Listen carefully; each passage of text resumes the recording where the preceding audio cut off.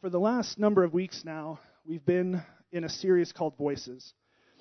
And we've been discussing the many different voices in our lives and how different voices in our lives should carry different weight, that they shouldn't all carry the same weight. And that we need to be aware of this and make sure that we're giving the proper weight to the proper voices, the ones that really matter and should have more influence in our lives. And we've talked about a number of voices in this series, but this morning I want to talk about our voices, your voice and my voice. We all have voices as well. And whether we realize it or not, our voices carry weight in other people's lives. But before we dive into that, I wanted to share a few sayings with you to see if any of these sound familiar. Okay, here we go. I know you are, but what am I? Or maybe this one. I am rubber, and you are glue. So it bounces off of me, and it sticks back to you. Or maybe this one.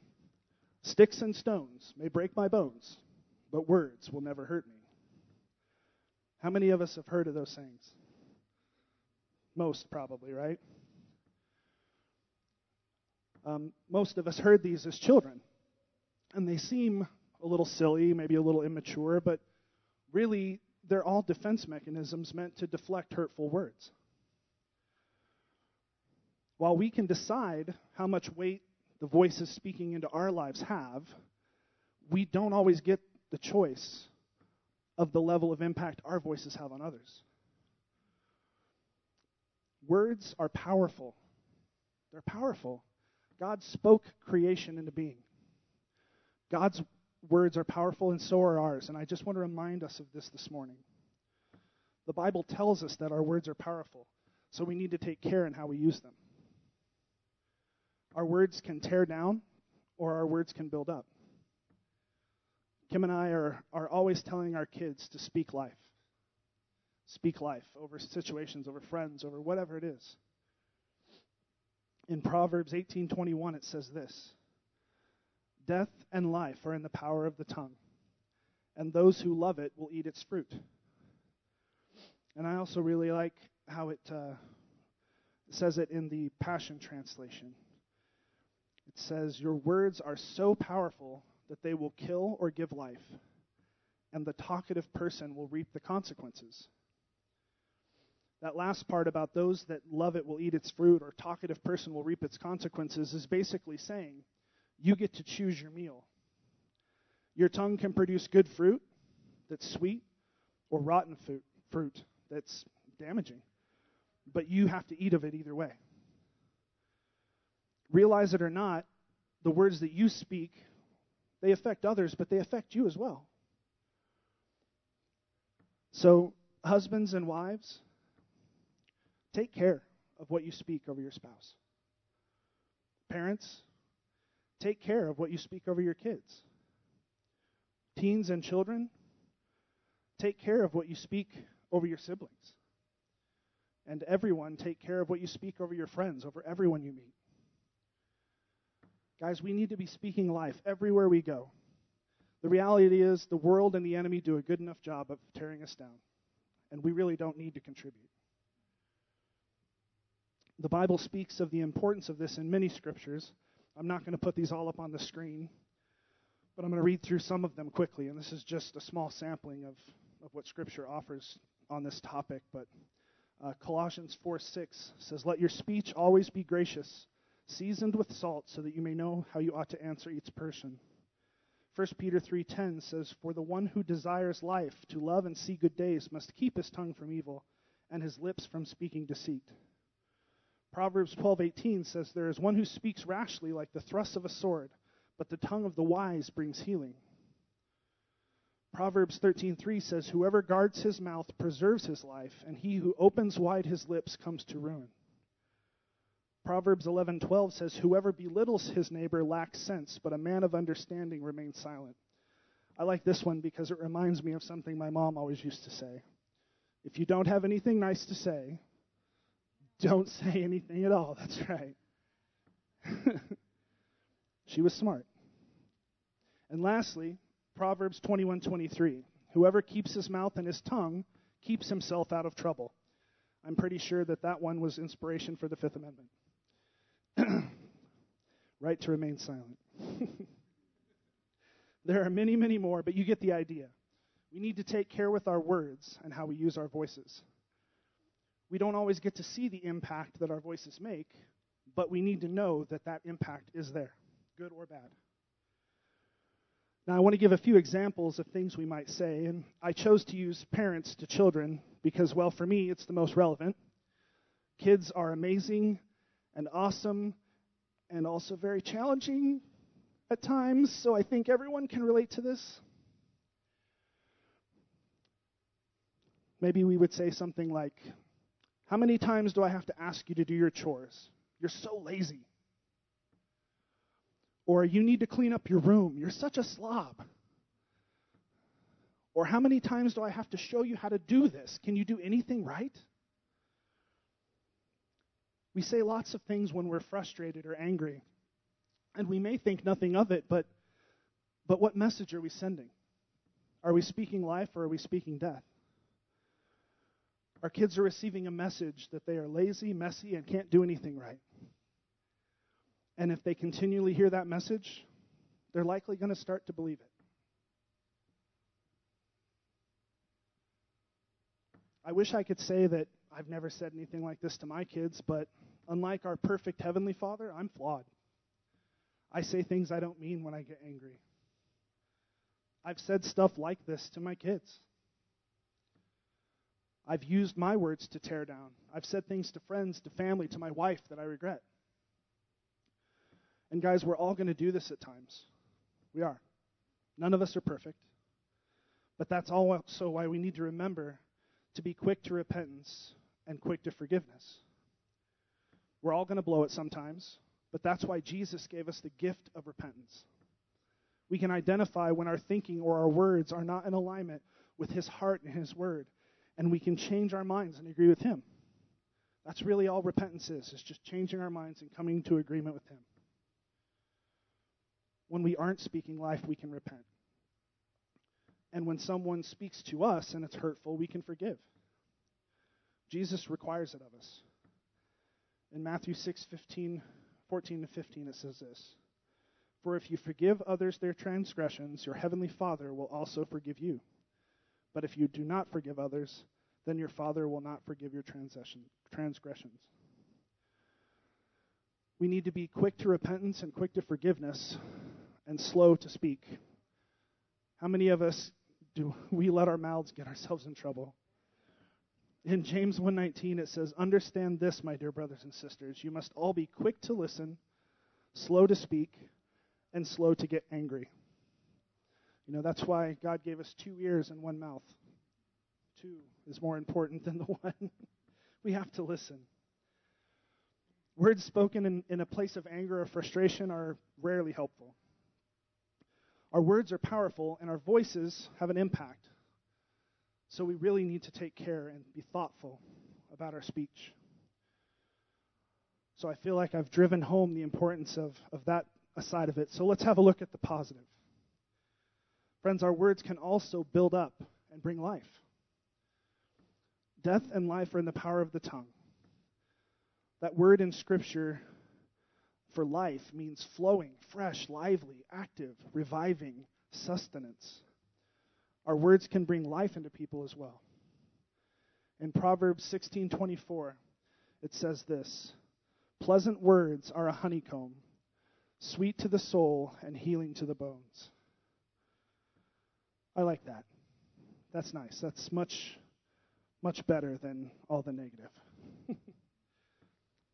Friends, our voice can bring life and sweetness and healing. Our voice can be refreshing and encouraging. It can lift other spirits, and it can help people see things in themselves that they may not see. Now, in saying all this, I also want to point out that speaking life doesn't mean that we exclude truth. Because truth brings life. Truth is life. I remember having conversations with my oldest daughter, Trinity, about what she wanted to do as a profession when she grew up. And like most kids, the options changed kind of all over the place. But at one point, I remember she said, "Dad, I want to be a mechanical engineer chef." Now, I could have said, "That's silly. There's no such thing." Or I could have said, "Okay, honey, you be the best mechanical engineer chef you can be." But instead, I spoke truth and life. My response was something like, "Honey, I'm pretty sure that those two professions don't intermingle into a single thing. But if that's what you're interested in, investigate both. Pursue both. Maybe in doing that, you can hone in on what you really want to do. Or maybe in investigating it, you'll find that they do meet somewhere and that I'm wrong. But even if I'm right, there's nothing saying that you can't do some of each throughout your life." Now, if you know Trinity, some of you do, she is a very determined person, so if she had set her mind to that, you might have seen the world's first mechanical engineer chef. I'm just saying. In thinking back on it, it could very well be that she just wanted to be like her dad and her mom. I'm very mechanically minded and technical, and at the time, Kim was a stay-at-home mom, and she can cook a mean meal. But either way, you get the idea. We can speak truth and life at the same time. The key is to speak the truth in love, in a way that brings life. In Ephesians 4:11-16, it says this: "And he gave some as apostles, and some as prophets, and some as evangelists, and some as pastors and teachers, for the equipping of the saints, for the work of service, to the building up of the body of Christ, until we all attain to the unity of the faith and the knowledge of the Son of God, to a mature man, to the measure of a stature which belongs to the fullness of Christ. As a result, we are no longer to be children, tossed here and there by waves and carried about by every wind of doctrine, by the trickery of men, by craftiness and deceitful scheming, but speaking the truth in love, we are to grow up in all aspects into him who is the head, even Christ, from whom the whole body, being fitted and held together by what every joint supplies, according to the proper working of each individual part, causes the growth of the body for the building of itself in love." Guys, I know I have a responsibility to speak the truth in love so that we can all grow and we can mature, but it's not just me as a pastor or apostles or evangelists, it's all of us that have this responsibility. We're all fitted together, and when we are all proper working, it causes the body to grow and build itself up in love. Love is the key, friends. Speaking life and truth comes from a place of love. I love my daughter, so I was honest with her, but I also encouraged her. Now, she doesn't want to be a mechanical engineer chef anymore. But when I told her that I'd be sharing this in my message, the memory made her laugh, and it put a smile on her face. And she admitted that she still doesn't really know what she wants to do, but she's working it out, like we all are. I also remember encouraging a friend of mine. His name's Zach, and he used to work for me. Very early in his career, I gave him an opportunity to get into kind of the maintenance technical world that I live in, and he's just a really smart guy. He had a really great attitude, and sometimes he'd kind of be down on himself, and I'd just tell him, "Zach, look, man, you're a hard worker. You have a great attitude, and if you keep those things up and you just keep learning, man, someday you'll be leading a crew of people yourself." It seems like a pretty basic thing to say or a pretty basic encouragement, but that stuck with him. I remember the first time I said it, he kind of taken back, like, "Are you talking about me?" You could tell that it was really something that he had never considered about himself. Years later, I was able to see that come about. He became a lead technician, and he led a crew of guys on a shift. Maybe 8 or 10 years after, I had these conversations with him. And he'd never really brought it up to me since I had mentioned it to him, but we were on a business trip, traveling with some of the other technicians, and we were having a conversation in the evening, and he just mentioned that. Like, one of the guys was getting down on himself or something, and he was like, "Hey, man, Andrew used to tell me this, and you can do the same thing." And it was almost like word for word what I told him. And so you could tell it stuck with him. Our words are powerful. Whether they're good or bad, they stick. So let's make sure that the words that we're speaking are ones we want to stick to people. It produces life and fruit. Our voices have impact. We don't always get to see what that impact is, but it is pretty wonderful when we do, especially when it's positive, not so much when it's negative. But don't underestimate the power of your voice. Whether encouraging a friend or even speaking a kind word over a complete stranger, it makes a difference. Pleasant words are a honeycomb, sweet to the soul and healing to the bones. It's true. There's another aspect of our voices that I want to talk about as well. We know that words that we speak over others have impact, good and bad. But what about what we speak over ourselves?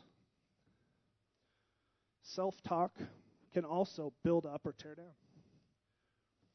Now, this one seems to be a little more tricky, but it generally starts with our thought life. What do you think about yourself? What do you say about yourself? Our thought life is very important. In 2 Corinthians 10, 3-5, it says this: "For though we walk in the flesh, we do not war according to the flesh. For the weapons of our warfare are not of the flesh, but divinely powerful for the destruction of fortresses.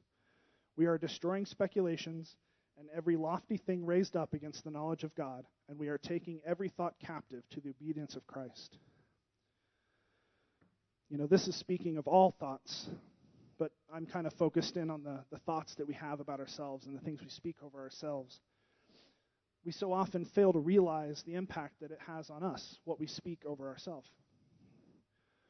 What we think and believe about ourselves changes who we are. It changes how we act, how we respond. Just like our words over others, they can build up or they can tear down. Now, young people, I really want all of you to take this one to heart. We all struggle with this at some level, but it seems to affect our young people more today than ever. I know it may seem silly to you, but I've heard some of the teens here and the youth here speak some of these things over themselves. And as often as I hear it, I'm quick to correct it. That's not true. Don't say that about yourself. That's not true. That's not true.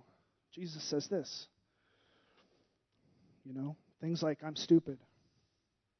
I'm not good enough. I have no friends. No one likes me. I don't fit in. Whatever it may be, don't speak that way about yourself. Just don't do it. And that goes for all of us. Guys, depression, anxiety, low self-esteem, amongst many other things, these are all very real battles. But much of these battles take place in our thought life, in our mind.